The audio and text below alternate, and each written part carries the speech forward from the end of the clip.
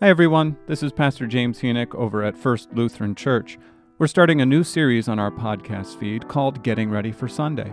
It's a look at the upcoming readings for Sunday morning so you can be familiar with them when you come to church. I examine the Old Testament, Epistle reading, and Gospel reading for each week with a few notes and a simple explanation. The Epistle reading for Sunday, August 6th is from Romans chapter 9, verses 1 through 13. Here's the reading. I am speaking the truth in Christ. I am not lying. My conscience bears me witness in the Holy Spirit that I have great sorrow and unceasing anguish in my heart. For I could wish that I myself were accursed and cut off from Christ for the sake of my brothers, my kinsmen according to the flesh. They are Israelites, and to them belong the adoption, the glory, the covenants, the giving of the law, the worship, and the promises. To them belong the patriarchs, and from their race, according to the flesh, is the Christ, who is God over all, blessed forever. Amen. But it is not as though the word of God has failed. For not all who are descended from Israel belong to Israel, and not all are children of Abraham, because they are his offspring, but, quote, through Isaac shall your offspring be named, end quote. This means that it is not the children of the flesh who are the children of God, but the children of the promise are counted as offspring. For this is what the promise said, quote, about this time next year I will return, and Sarah shall have a son, end quote. And not only so, but also when Rebekah had conceived children by one man, our forefather Isaac, though they were not yet born, and had done nothing either good or bad, in order that God's purpose of election might continue, not because of works, but because of him who calls. She was told, quote, the older will serve the younger, end quote. As it is written, quote, Jacob I loved, but Esau I hated, end quote. The word of the Lord. Thanks be to God.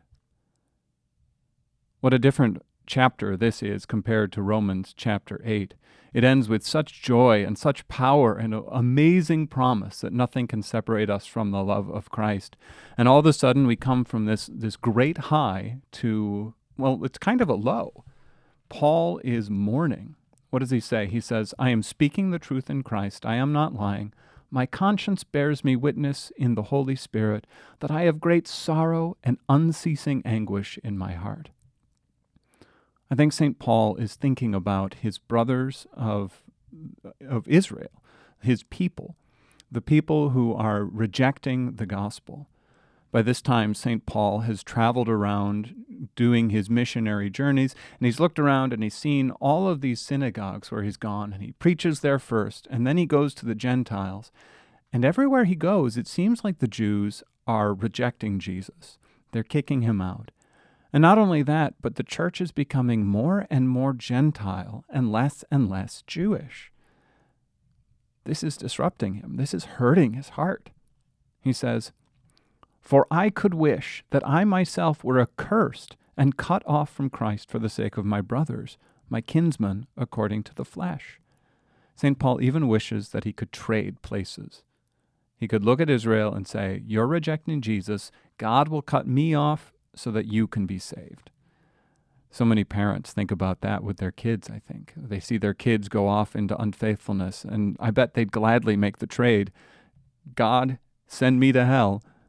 Send my kids to heaven. St. Paul writes, they are Israelites, and to them belong the adoption, the glory, the covenants, the giving of the law, the worship, and the promises.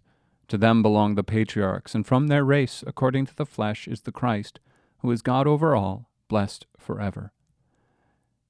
St. Paul recalls all the glories of ancient Israel through the Old Testament, the promises, the law, the patriarchs, and everything else, and finally leading up to Jesus, who comes from their descendants. Verse 6. But it is not as though the word of God has failed, for not all who are descended from Israel belong to Israel, and not all are children of Abraham because they are his offspring, but through Isaac shall your offspring be named. St. Paul is raising a question. Has the word of God failed, the promise to ancient Israel? And he says no. It's not by genetics that children become offspring of Abraham, but by the promise. Abraham had several children. Only Isaac had the promise. He continues, this means that it is not the children of the flesh who are the children of God, but the children of the promise that are counted as offspring. For this is what the promise said, about this time next year I shall return, and Sarah shall have a son. And not only so, but also Rebekah had conceived children by one man, our forefather Isaac, though they were not yet born, and had done nothing either good or bad, in order that God's purpose of election might continue, not because of works, but because of him who calls. She was told, the older will serve the younger. As it is written, Jacob I loved, but Esau I hated. St. Paul is looking back through these words at the Old Testament story and saying, Isaac was one of many, and yet he was the only one who received the promise, the covenant of circumcision, and all the promises that given to Abraham. Similarly, Jacob was also given the promise, but Esau was not, and Esau would serve his younger brother, Jacob, showing that God chooses not based on genetics or on normal inheritance or on belonging to a particular people. God chooses by his choice. And so we say that the pattern of choosing the Gentiles and the Israel turning away is similar to what God has done in the Old Testament. He has always done choosing based on his choice, and never based on the things that we would expect.